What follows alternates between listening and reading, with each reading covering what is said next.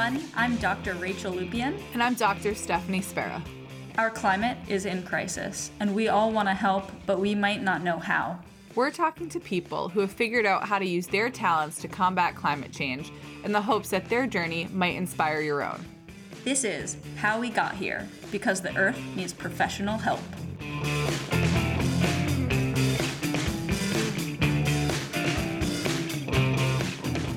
Hey, Rachel. Oh my gosh. Hello, Steph. This is our first. I'm so excited to be back. I know, and I'm excited.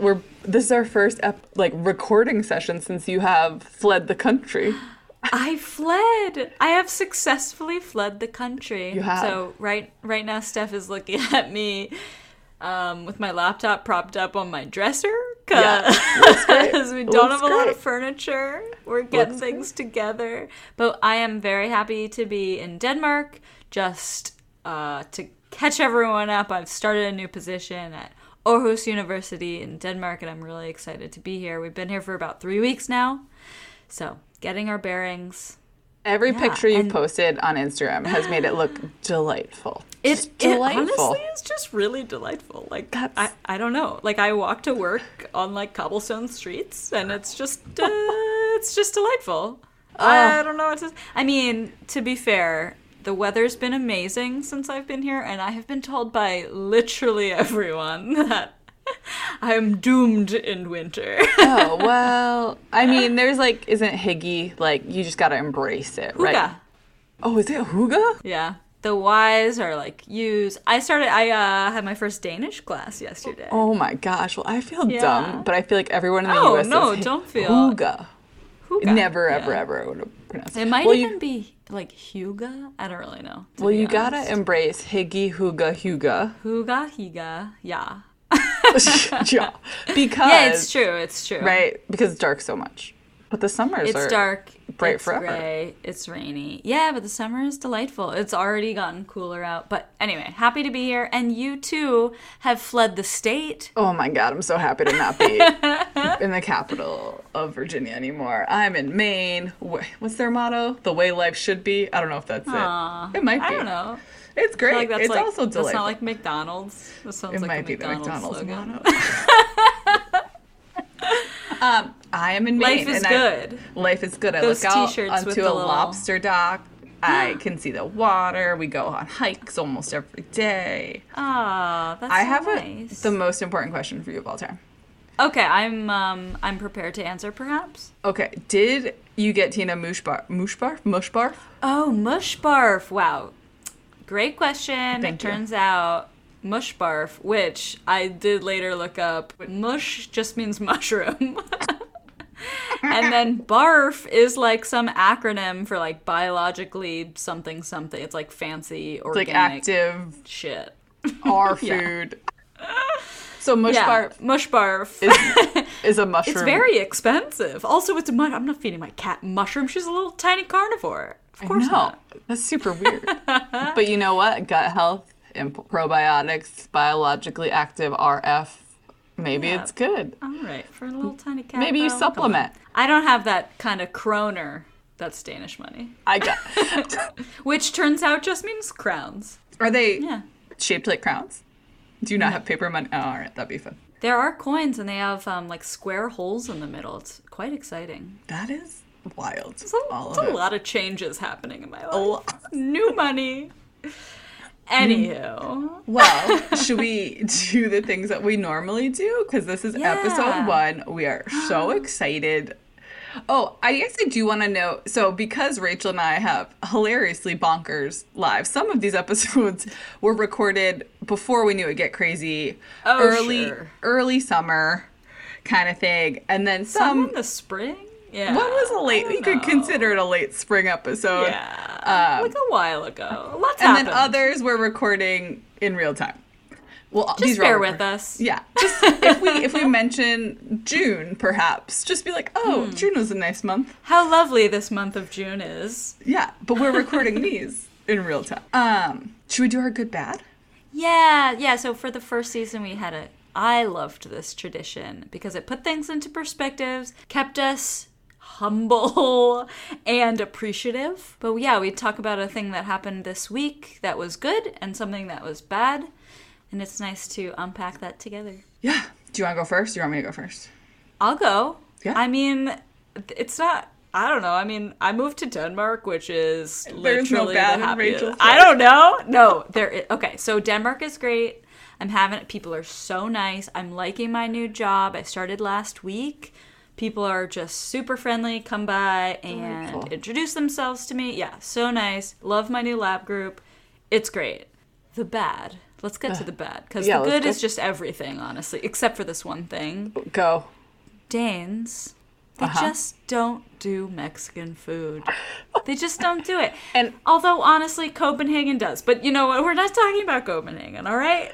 And I think people need to understand how integral Mexican food is to your being yourself. Yeah. I mean, yeah. I am a fan of, like, any Southwest American, Mexican-ish anything. Jason very thing fancy with the chili, a poblano. You'll do the spectrum. Taco Bell to the fanciest restaurant of all time. It's Taco Bell to the most authentic. Yeah, we love it all. Yeah. And they just and which I didn't even realize, all of the recipes that we typically cook are just involve salsa.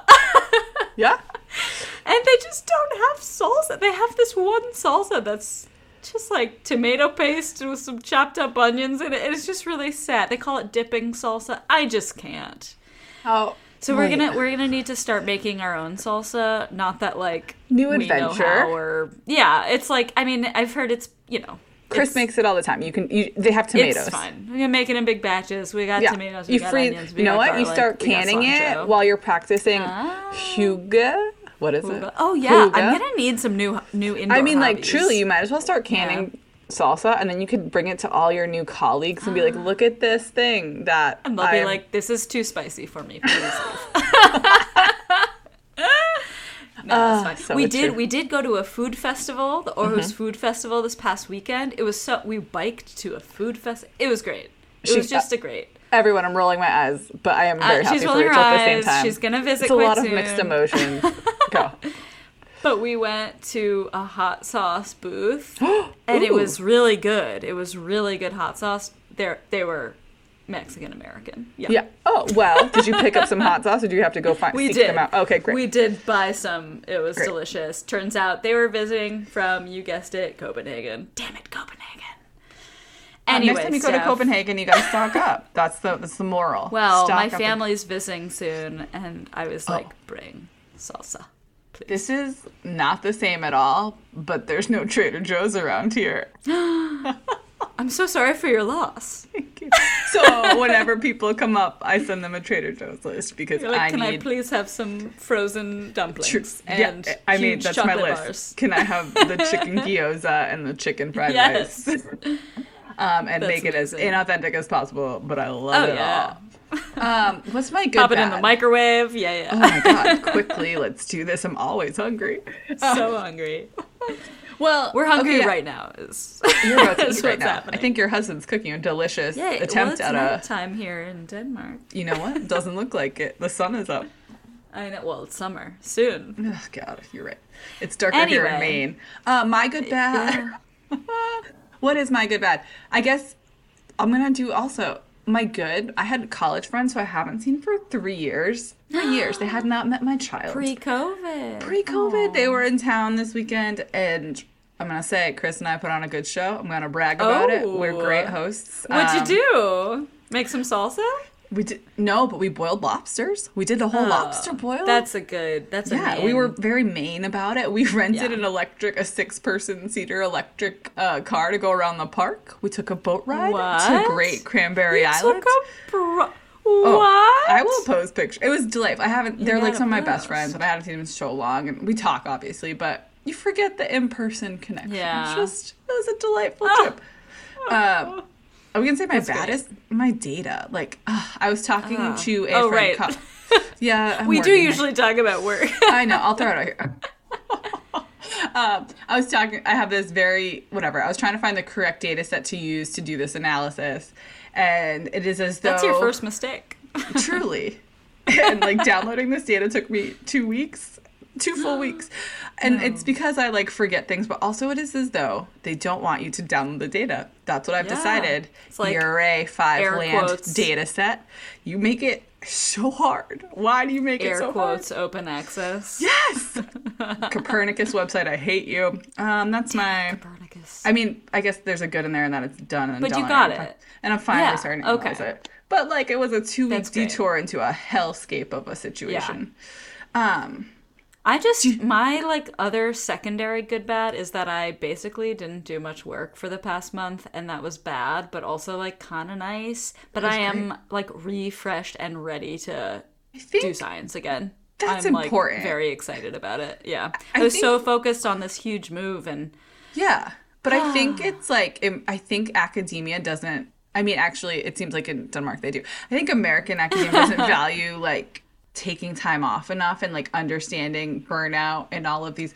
Did you see that BuzzFeed thing that I posted on my Instagram where it was like it was like some woman talking about the least stressful jobs, and it was a professor being like, I only needed 11 years of school. I take summers off. And I was like, wait, no, what? you don't. No, you don't. Yeah, what are you talking about? Oh my God, I'll link to it. It made me so angry. Do you know what doesn't make me angry? Our guest. Our guest was... I'm so excited. Will you introduce him? I will. Yes, I will. This is my former classmate, and this was such a joy. A delight. I know we use the word delight. We're joy to always record. Yeah. Okay. So my friend Risalat Khan is a climate and social justice activist on a truly worldwide stage. He works as a campaigner and strategist for the Sunrise Project and likes to call himself an intrapreneur. That was hard for me to say. But that's a hard word. You know. Yeah, it's a hard word. Okay. But it's, it's useful.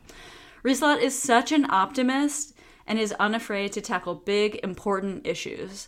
He went to Amherst College with me, and he holds a Master's of Public Administration in Environmental Science and Policy from the Columbia University. Risalat is proudly from Bangladesh, and we want to draw attention to the devastating floods that have ravaged the country, but also the wider South Asian region this summer, including in Pakistan right now. If you can, please donate to BRAC, the Bangladeshi-grown largest nonprofit in the world, and or the Women Democratic Front, a Pakistani feminist network working on flood relief efforts. And we will obviously, as we do, put those links with our episode notes. So welcome, Risalat.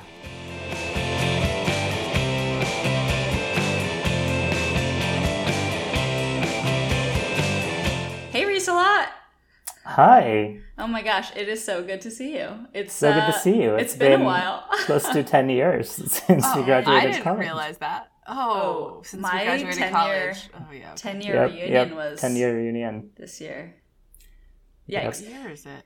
Anyway. Risalat's like, I haven't hit mine yet. We're still good. We think towards the future. Yes. Look ahead, not look to the past. Yes. Although that is kind of the point of this podcast, is looking to the past to really dissect how we got here. But anyway, so Risalat, thank you again for coming. Can you just tell us, what do you do? Sure. Well, right now I am sort of in a transitional period, moving from one job to the next. But right now I am a senior campaigner at Avaaz, which is a global civic movement that campaigns on climate change, among other issues. Wow. And I'm just about to start a new role with the Sunrise Project pretty soon. Are you also, so if someone was just like at a party and like, hey, what do you do? Would you just say, what's your, like, I'm a campaigner? It can't be campaigner. Is that a word? Is that a thing? Sounds like politics. It is a thing. That is actually a very interesting question, because I didn't know when I was graduating from college, going back to college, I didn't know that campaigner was like a career thing. I hadn't really heard of that word. I didn't really know. Podcast. So good. But here I am in this kind of campaigner profession. So it is very much a thing. I can assure you there are campaigners. That's my actual job. Yeah. Okay. Yes. Right. If you look on Glassdoor or whatever other job site, you can search for campaigner, and that will be a thing. I can promise you that. And it wouldn't bring you, because if you told me at a party, you said you're a campaigner, I'd be like, what politician do you work for? Or exactly. like, who's your lobby? Exactly. Yeah. Right. I guess. But people do tend to assume a lot that I don't get paid. So particularly at home in Bangladesh. So when I tell people that I do what I do, they're like, and they pay you? Like, do you volunteer? Right.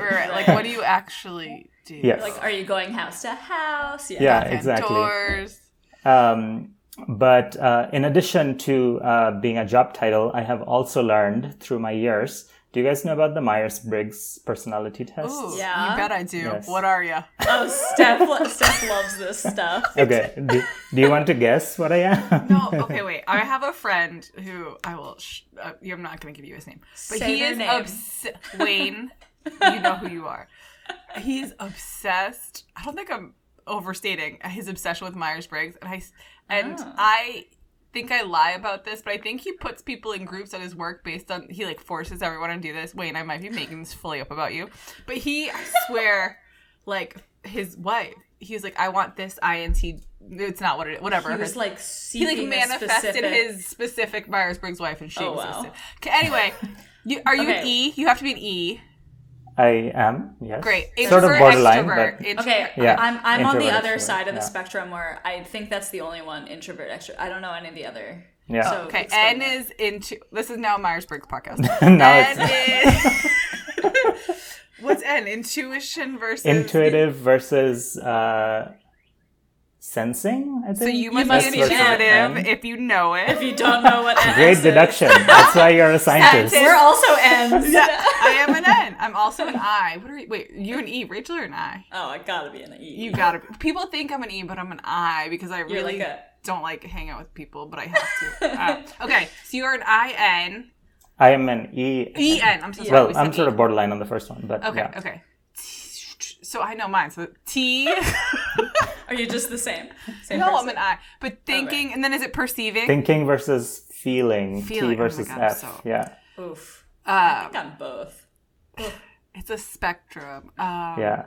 I'm also a borderline on that one. It's, I've actually like changed. I used to be a T, like thinking. Ooh. I used to be like So you, like, very took the like test debate again? oriented.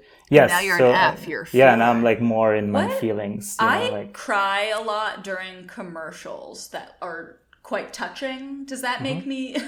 could be feeler? could be a feeler. Okay.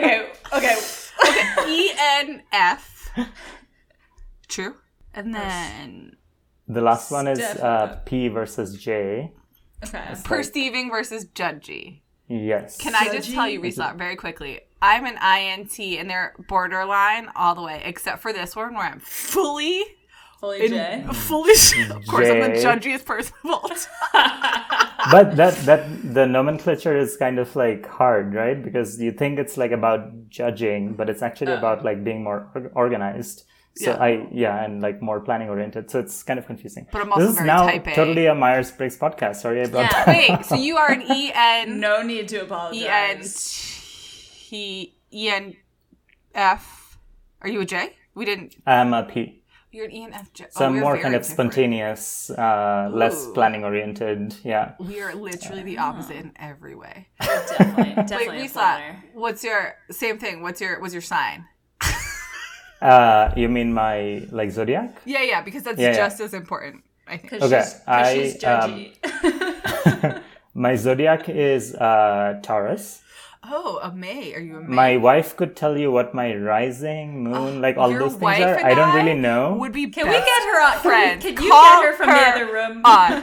I Okay. could literally call her from the other room, but Well, good. anyway. If you could like, text her so you get that info by the end of the podcast, Yeah. that'd be great. Okay, Anyway, what do you do?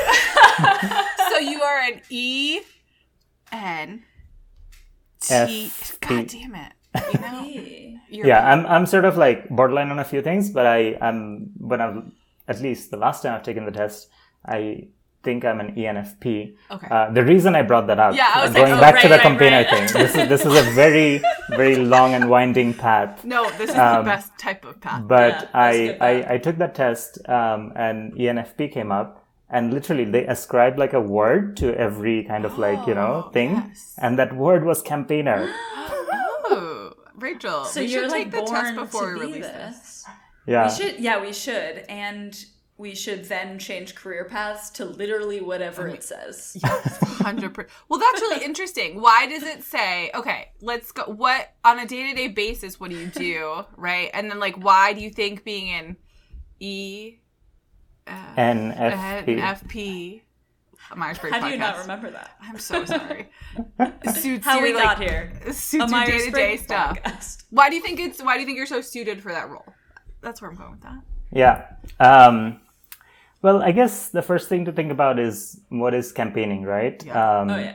And campaigning, like you brought up the political aspect of campaigning, where you could have political campaigns to elect a particular candidate and so on. That's where maybe most people know what campaigning is.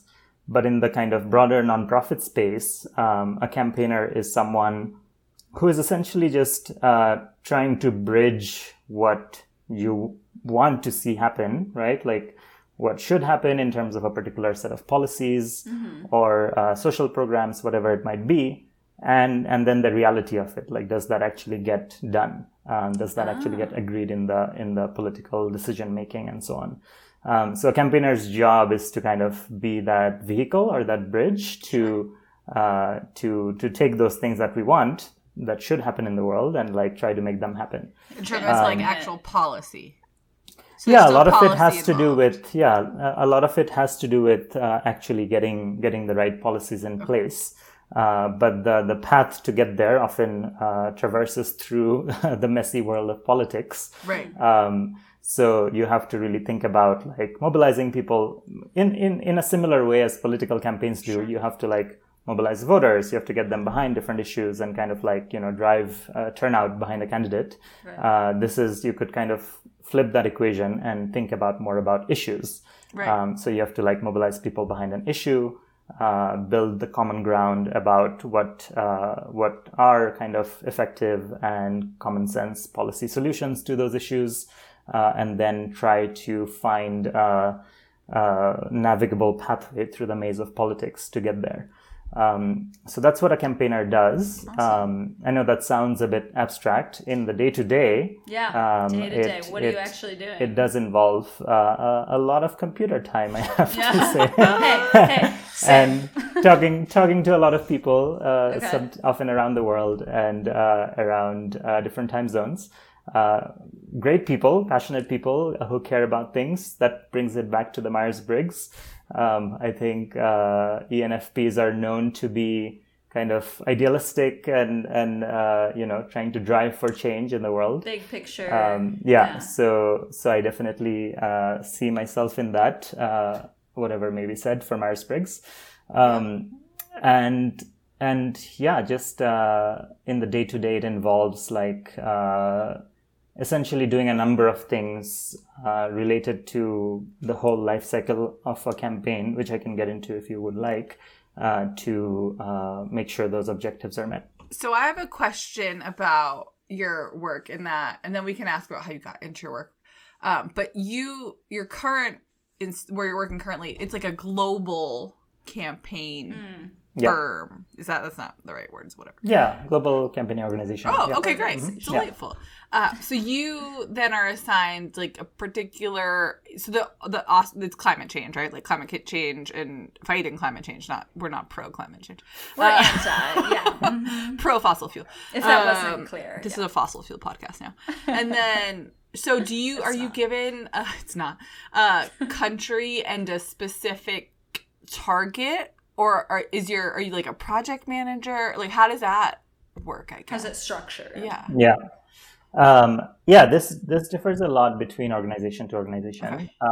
In the work that I've done, it's, as a campaigner, you are kind of like often coming up with campaigns that are,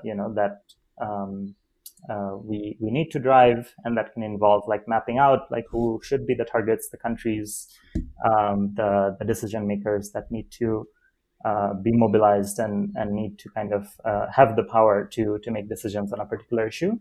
And also, just to clarify, I don't exclusively work on climate. I kind of work on a broader portfolio of climate campaigns, environmental campaigns, so there's biodiversity, And that can also touch on other cross-cutting issues like human rights. Like social justice too, right? Yeah, exactly. Yeah. But it tends to vary a lot from campaign to campaign. Like, for example, I was going to say, ask for an example of something that worked. Like something successful. So as an INTJ, I think I am emphasis on the J. Emphasis on the J. Super pessimistic. So I love hearing successful, like sometime that where this sort of thing works. Because I feel like here in the States, I see a lot of things not work. Yeah. No, I totally hear that. And so the example I want to give is just the example of the Paris Agreement. Oh, sure. Because it's, I think, you can look at it from multiple dimensions in terms of many confluence of many different factors came together to make that happen. But one of those factors is very much campaigning as well, because there, if you look at when Copenhagen kind of really was a letdown moment for the world in 2009, and people were like, are we ever gonna like get a hold of this? Is that gonna is an international climate deal ever gonna get made? That's in that despair was sort of like the seeds of hope for something that could happen. Yeah. Right. And it actually took one of my personal heroes is Christiana Figueres, who was the head of the UNFCCC, who oversaw that process. And I do very much think of herself as a campaigner, because she, in her books, in her kind of talks, she really talks about like kind of the stubborn optimism that was like, okay, like we're just going to get everyone together and like we're going to believe this is Make possible. Everyone care. Yeah, we're going to manifest it. Yeah. So there was that kind of campaigning role that she was playing in bringing people together. Outside maybe those direct diplomatic negotiations, there was a lot going on in the streets, right? Like in the People's Climate March in 2014 was a confluence of hundreds of organizations, maybe thousands, and hundreds of thousands of people that came together and was like, okay, there is a huge demand for climate action from the public. And that's pretty much the first time that you saw newspaper headlines all over the world. Yeah, sort of like infiltrates. Exactly. It sort of really was a moment where you saw the public hunger for climate action, which we know has a direct tie to kind of political constituencies and how politicians decide on what they're essentially prepared to do. Yeah. And then you can think about like all the other interim steps, like this pressure was constant before the Paris Agreement. I was in Paris where right before the summit, we were organizing for various climate marches, not only in Paris, but around the world. So we, from the campaign's perspective, we did a tremendous amount, as many other actors did. I don't want to say this was purely a campaigning victory. Well, but, it's like a it helped, right? Yeah, exactly. It was a confluence of those forces where campaigners were always kind of pushing the bar, making sure that they were speaking for the science and not accepting a deal that would sort of undercut what scientists were saying, but would actually take us to a livable pathway for the world. So you're like through your campaigning, is it more grassroots, or are you actually advocating to like bigger like companies or governments or or is it just all the things all like the time? Connecting the two. Yeah, because you did mention the bridge a bunch. Yeah, it is both, in the sense that often kind of you have to ultimately go to where power resides in order to actually, change the course of what gets done. But you also have to generate the people power in order to make sure that they actually listen to what you're about to say. So as a campaigner, the role very much involves like garnering support behind an issue, whether it be in the form of petitions, whether it be in the form of like people on the streets or anything in between. People contacting their representatives is another powerful civic action people can take. So mobilizing in those kinds of ways. And when you put together the small actions of people who, when you have numbers on your side, Right. that's when it starts to make a difference. And the campaigner is sort of that vehicle that's helping organize that public support behind an issue and driving that through. Cool. And you need to have the right strategies in place in order to actually make the messaging clear. Yeah. That's great. That's awesome.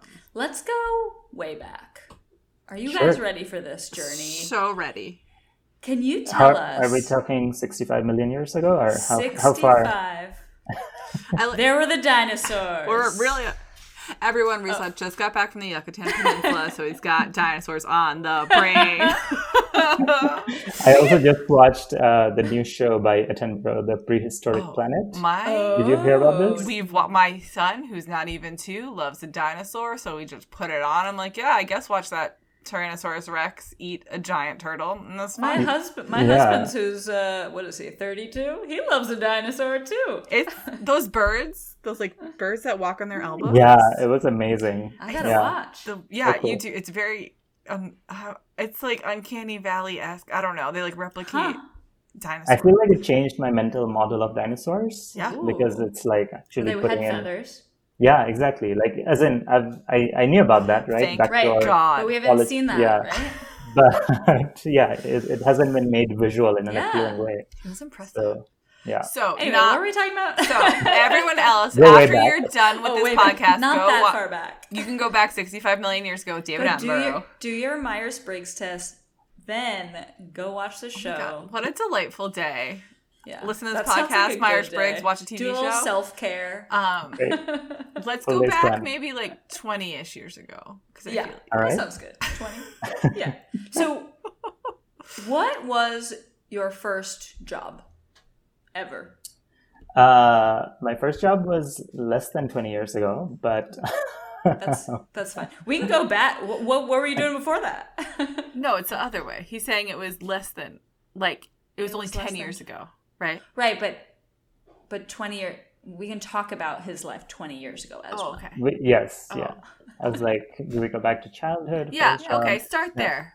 Childhood? Childhood? Absolutely. What got you interested in working in climate? That's real. Was there something that... great. Okay, we can go back to childhood and then we can come to first jobs. No spoilers. Okay. So... Actually, my childhood did have a lot to do with it because my father. So I grew up in Dhaka, Bangladesh, and my father is an environmental activist. Not for his profession because there isn't as much professionalization of the kind of nonprofit or environmental space in Bangladesh. Right. So he has always sort of done that as a passion project. In addition to his job, which I have tremendous respect for. But he was, because of his role in doing that, he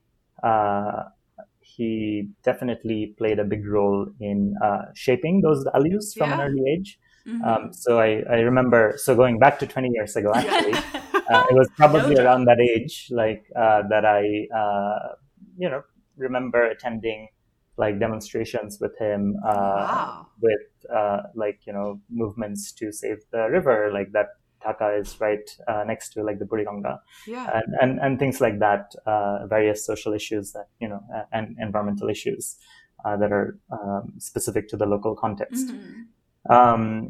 So I grew up with that influence, which I think played a big role in my life. I'm very grateful it did. Yeah. Me too. Yeah, it's always really fascinating to see how we kind of make sense of our early childhood experiences, right?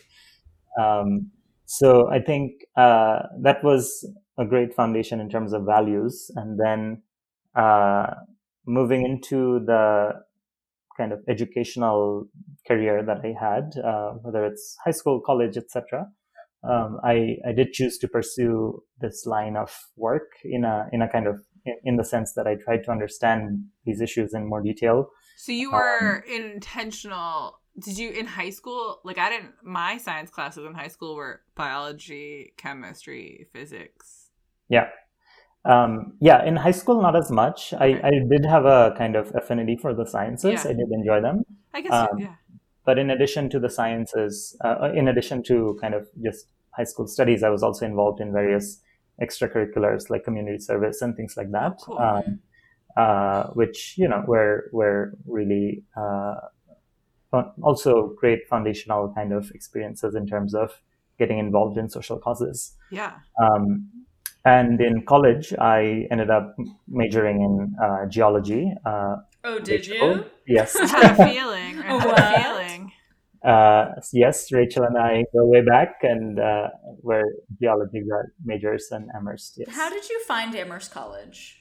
My strategy was find all the schools that were highly ranked in the U.S. that gave financial aid to international students. Ooh, good call, good call. College is stupid. Yeah, Amherst was good with that. Yeah, Amherst was really, really generous, and I definitely would not have gone to a U.S. university without close to a full ride. Sure. And I'm glad Amherst was very generous and covered that. So then, when you went to Amherst, did you? It's pronounced Amherst, actually. You don't say the H. So. I'm from Massachusetts. When you went to Amherst, That's Amherst. Right. That's right. That sounds stupider. Wait, side note, I'm moving soon and I went through like maybe 100 t-shirts. I have so many Amherst t-shirts College. And I organized a very silly collection of Amherst t-shirts that are like mostly making digs at like other small liberal arts colleges that are exactly the same as Amherst in reality. Do you have a Williams dig? Oh yeah. Oh, I mean, Amherst Williams is like the rivalry. The best Williams shirt I have is it's literally like it's like a house in like a countryside. So basically just like a straight line with a house and then a huge Waldo, like where's Waldo? And it says, where's Waldo in Williamstown? Because it's so small. We got him. That sick burn was the most nonsensical. Sorry, I can't say I fully get it, but it's just really easy to find Waldo. But I found a shirt that says Amherst, where only the H is silent.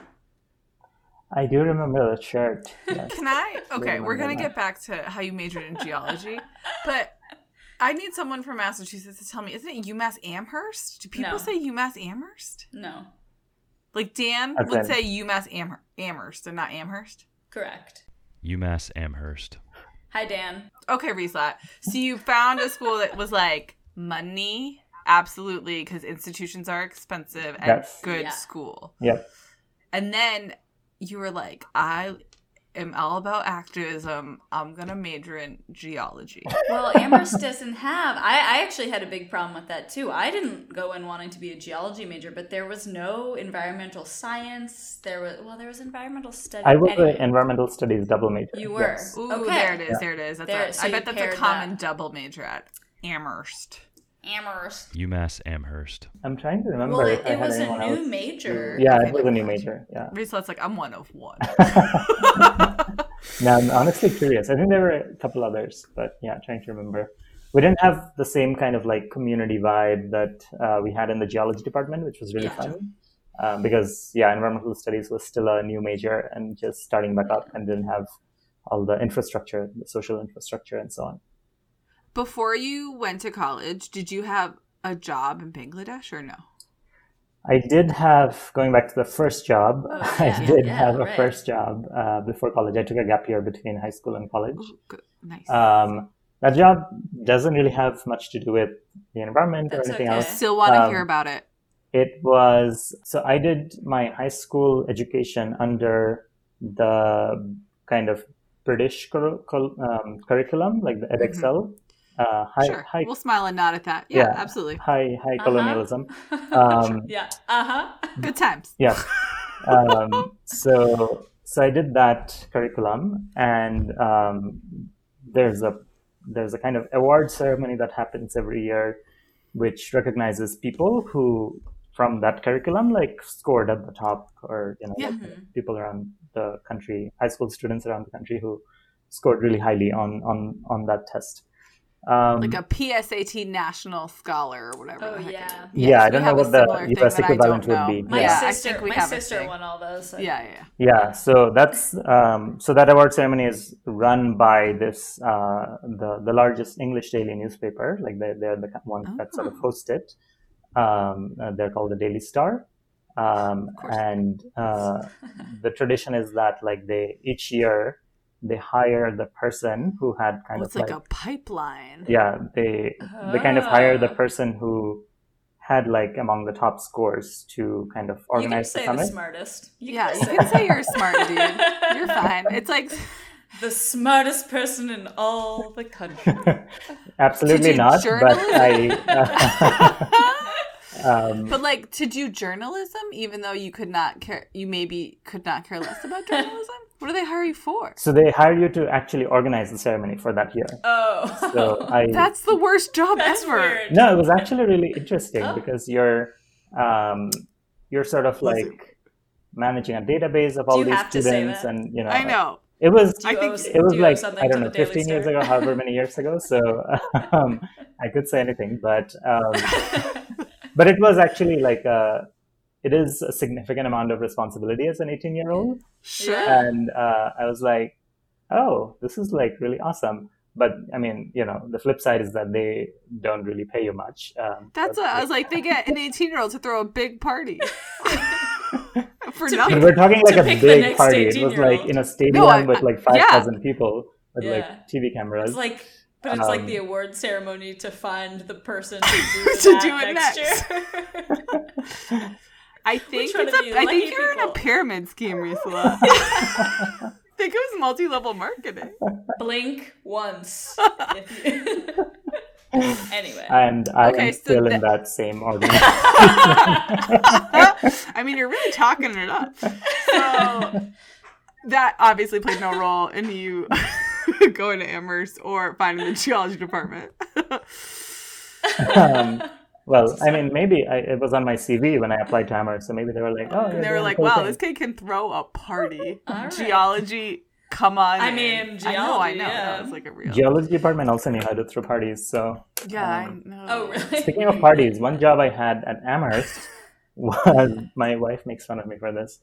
I worked for campus security, so I worked with the campus police to like kind of watch over parties. Did you like have a golf cart or a vest? I did have a t-shirt, so not as cool as a vest. Was it brightly colored or was it black? It was black. Black. Ooh. So what did it say? You were like trying to sort of just blend into the darkness and like be eyes and ears for the police. You were like a party narc? Basically. Oh my god. I mean, but Amherst security, I mean, they let us do our thing. Yeah. Because Risala was in security, by the way. Let me tell you, I've seen some things. Yeah, I bet. Oh, man. I just love the idea that they're like, we have a great idea. We saw this movie 21 Jump Street. Let's do it on campus. Like, I've never seen that. Oh, it's like college, high school, whatever. You've never seen any of the 21 Jump Streets? I'm not going into the plot of this movie. Risala. Wait, let me just quickly finish the story because so as part of my campus security role. Oh, okay. I did that for all 4 years, well, except for the time that I was away for study abroad. But as a result, this is a fun fact about Amherst. When you do that, they literally put your name on a plaque at the campus police office. Oh my god, so you're a police officer is what you're trying to tell us. How many of you were in the year that you graduated? Was it just you? Is it only your name on the plaque? Yeah, right. No, there's many names on the plaque. I think it's a running list, so everyone has like done it for all 4 years or something. Funny. So you're in two very odd clubs. Yeah. You're a cop. A cop who throws parties, who knows how to throw a party. Yep. Yeah. So you spent the whole year planning this crazy event as an 18-year-old, and then you basically just did a series of jobs that were like not for 18 and 19-year-olds. Yeah. But you were like, sure. It's the E. It's the E in the Myers-Briggs. Yeah, I do tend and to it's raise also my that hand a lot. P, right? It's also the opposite of the I'll do J. it. Yeah. Yeah, spontaneous. Yeah. I don't need to plan anything. I do tend to raise my hand when, like, the call comes. So maybe that gets volunteer me as into tribute. situations. I volunteer to be a campus security. Secret cop. Or part of a Oh, pyramid yes. scheme. Just real quick, how did you Sure. pick geology and environmental science? Did you know you wanted to do Environmental studies. environmental Okay, studies? so- Oh, they're very different. so I'm so sorry. I- Did you know you wanted to do advocacy? That's where I'm going with that whole I, question. I did know I wanted to do something related to social change, Okay. but not exactly what shape or form that looked like. The story behind geology is a little funnier. So Amherst had, I think, something like 32 departments or something. Sure. So I was, being diligent and going through all the department pages. and when going on every campus department party. Yep. Yeah, and when I come to the geology page, very prominently on that page is a picture of the entire geology department in Hawaii. And I was like, That's how they got me to Reselat. Yeah. Free trips. I was like, this is effing epic. Yeah. And I was like, okay, sign me up.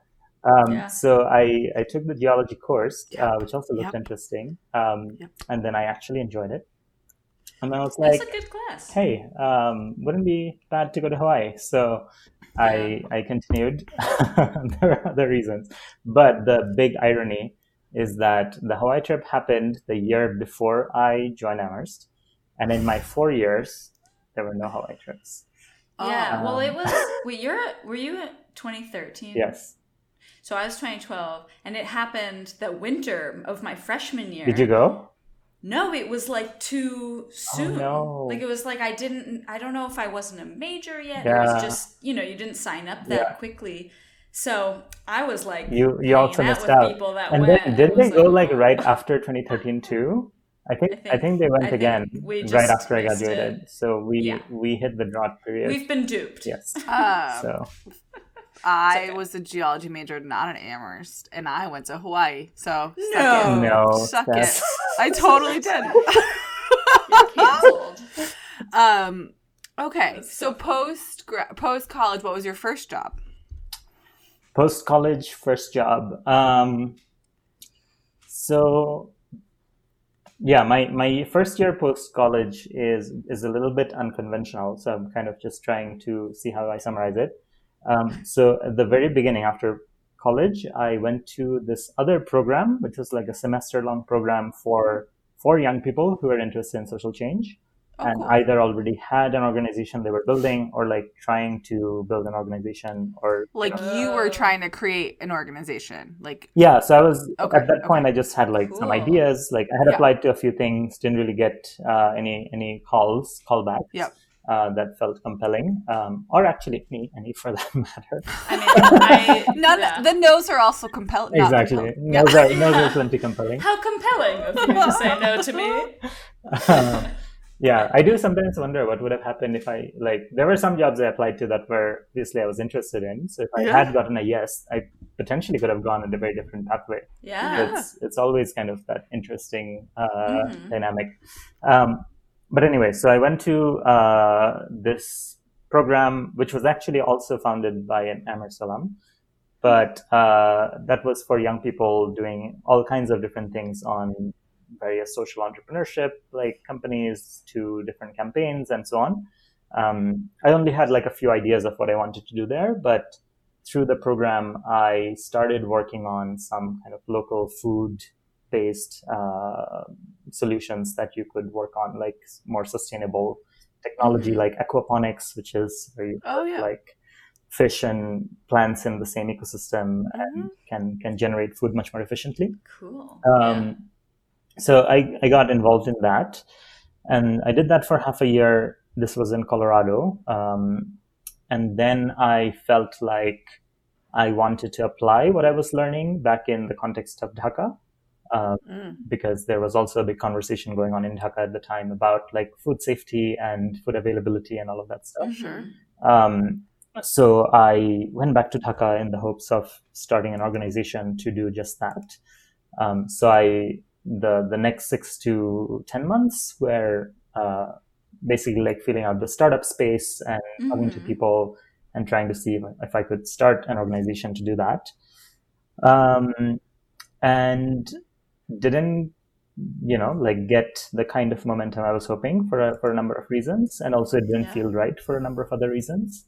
And after that, through a set of serendipitous forces, I chanced upon the campaigning role and have sort of been in the campaigning space ever. Can I make you get more specific? Yes. You must have learned a lot in that time. Yeah. And I think that there must be things that you didn't chance upon a campaigner role. Like things must have come to, like, what had you been applying for stuff the whole time, or the top Daily Star student is not just chancing upon. No, I did kind of chance upon it because, as I said, like I didn't know campaigner was a thing that people did as a profession. I still didn't know that, so it was very serendipitous in that way.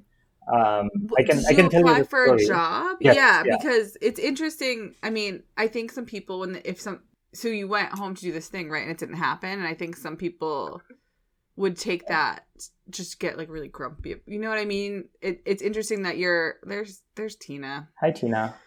Tina Sam. Reese, I think it's interesting that you went home and these things didn't come together, and like that's okay, and people need to hear that. I think that like, sometimes things just don't work out.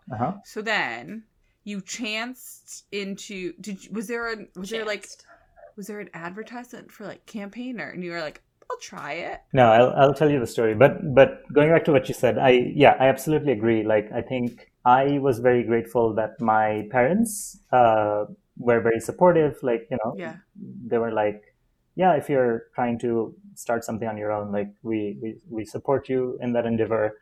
And I was living at home and, didn't have an income for that whole time. Right. So very, very, very grateful for that opportunity of trying to figure something out and make it work. But also, I think what you spoke to about it being okay, absolutely. Like, I think before you actually jump into it, it's hard to know how it's going to be.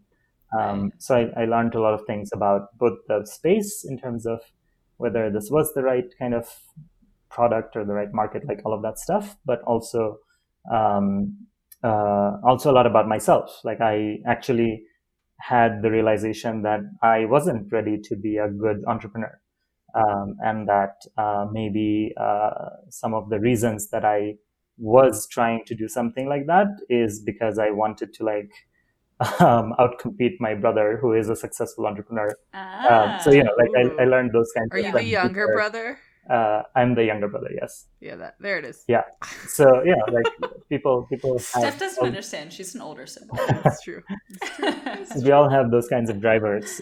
So I learned a lot in that time in terms of introspection and going through that process. But back to the serendipitous story. So even though I hadn't really thought about Avaaz ever, or any kind of campaigning organization as a professional option, I had been on Avaaz's kind of email global network for quite some time. Sure. So I used to get emails from them about different campaigns they were running and so on. And I knew I always had kind of like a positive view of them. Like, the emails always felt like really important issues, like great strategy, like all of that stuff. So I had that positive association. And then around that time, that year when my birthday came up, Avaaz... In late April, May. May, yes. Taurus, yes. Good, gotcha. Good catch, early May. So when my birthday was coming up, I guess Avaaz must have had this information because of a form I had filled out, and they were trying this thing where they... do you want a job? Truly. Did it say happy birthday, here's Happy a job? birthday, here's a job. You're a campaigner now. Can you imagine? That would be amazing. That is, I take back that everything. Is serendipity. Yeah, I take back everything I said earlier. If that's the case. So if it's your birthday, right? You don't have to apply to jobs all year, but on that one day. No, it was more like it was an email that was basically saying that, hey, like, consider running a birthday fundraiser for Avaaz or like Visit Shows or something. So it's kind of like a charitable fundraiser strategy. So I was like, yeah, this sounds like a great idea, and I'll do that. And I did. And they were like, you are our top they were like birthday donator of all time. Yeah, right. You gained $1 million for this organization. I did not have $1 million, or neither still do. But wait, is the first part what actually happened? No. Oh. Wrong again. Well, I guess we should stop guessing about your life. But this is fun. I'm glad you think so. So everything was going well, but there was like this something on the page, like was a bug that wasn't working. So I was like, oh, I'm trying to do this fundraiser and like this technology thing isn't working. So I sent like with their feedback form, I sent that email. So then that became like a back and forth conversation with someone at Avaaz that turned into more than just about that tech fix. And because this guy was like, oh, I visited Bangladesh, like I've stayed there for 3 years, like my wife and I love it, and like it's all of this stuff. So we got into all of these conversations. And then at some point he went it's like online dating but for jobs. Yeah. Sort of.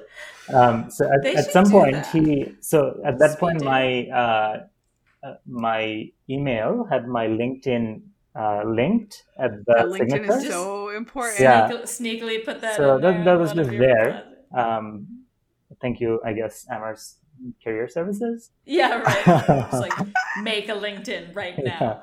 So in one of those emails, he says like, yeah, I took a quick look at your LinkedIn, and it seems like you're very kind of well aligned and could be a good fit for the kind of work we do. And like, here's our jobs page, like in case something seems interesting to you. So that's literally the serendipity through which I learned of the role.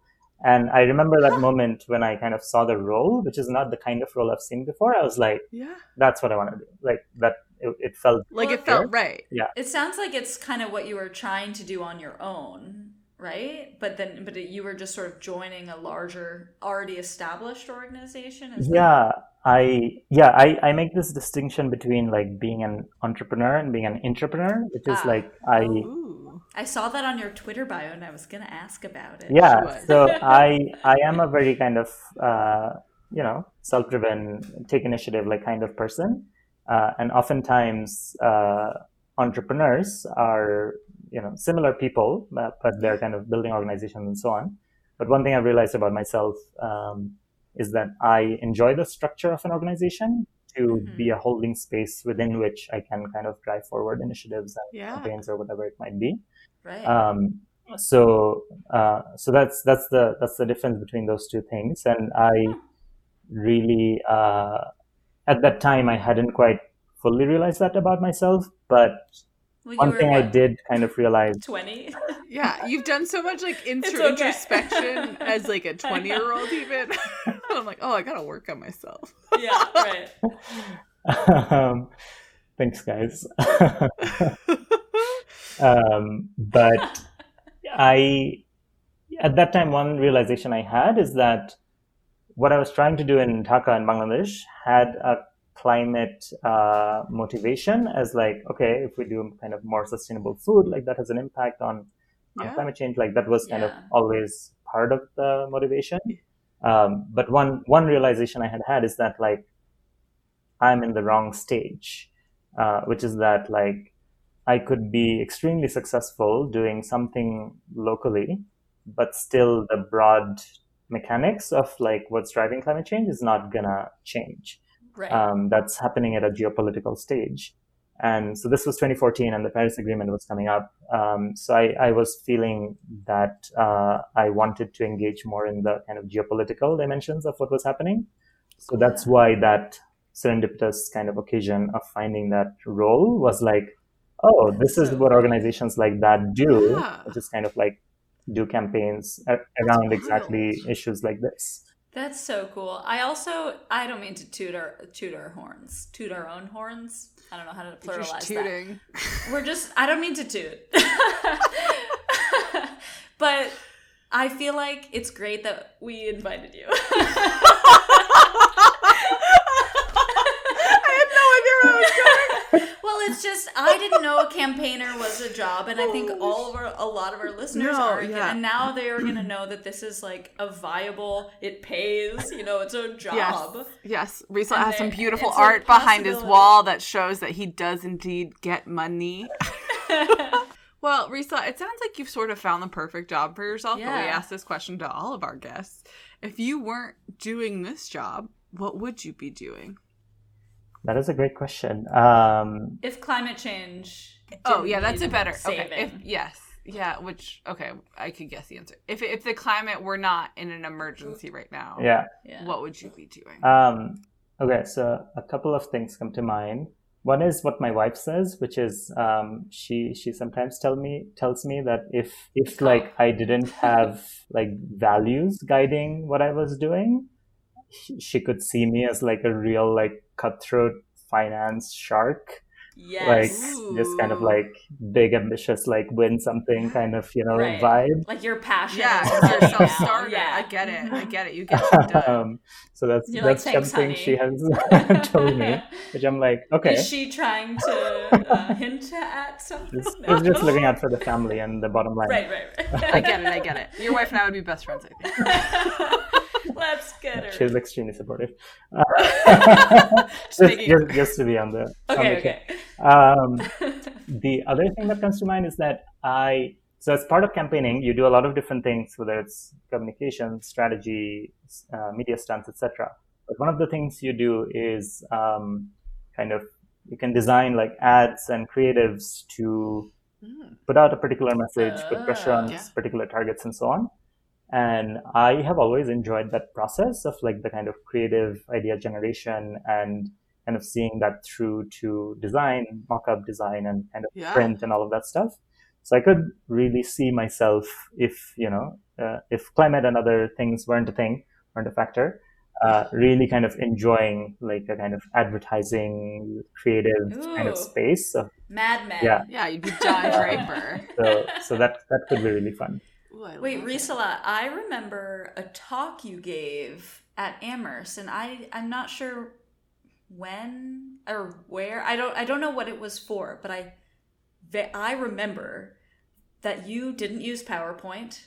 You used another program, and we were all like so impressed, and you were zooming in on certain things and then zooming Prezi? out. I did use Prezi. Yes, I had a Prezi phase. Before we all had a Prezi phase. Well, not Rachel. I did. I mean, I used Keynote, some little. Oh my god. But I remember that, and I don't know Great memory, Rachel. I mean, formative. I was just like, it was formative, and we've talked about this a lot. Did I introduce you to Prezi? I think so, but I've never used it. She was just impressed. It was like, I'll never follow up. I think I looked it up and it was like, wow, cool. This could be cool if I would. Yeah, speaking of wins, that's a win, introducing Rachel to Prezi. Yeah. I mean, it was... I don't remember the content, but we should get successful at the time. We should get you some advertising credit for them. We get all your jobs done in one. Yeah. No, were you going to say this, Rachel, that a lot of our guests have really emphasized the importance. I feel like some people are like, oh, I can't write well, so I'll be a scientist or something like that. But communication, as you're getting at, is the most important thing kind of across every job, right? You actually need to be able to tell a story well, tell a story that people remember, because this was 10 years ago, and Rachel's like, that presentation. I mean, it must have been at least 11 years ago. Yeah, anyway.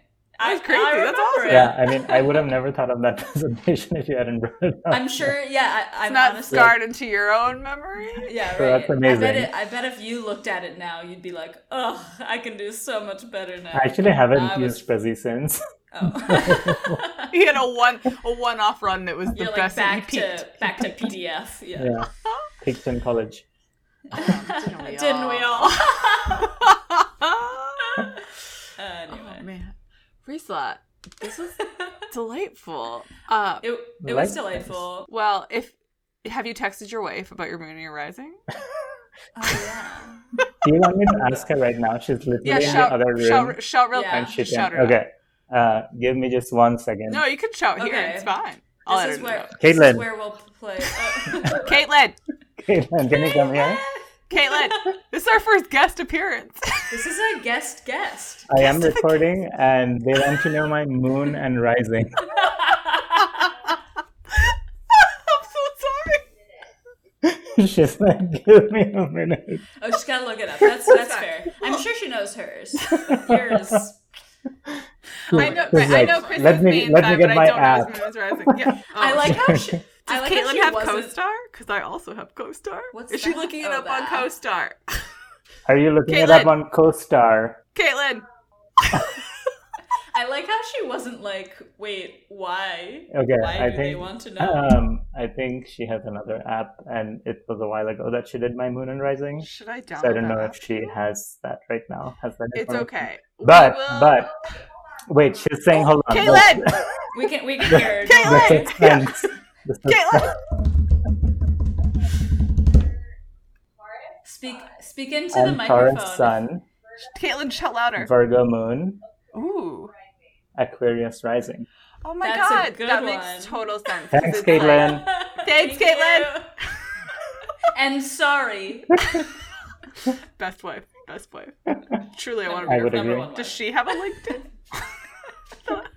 Are you gonna offer her a job? Yeah.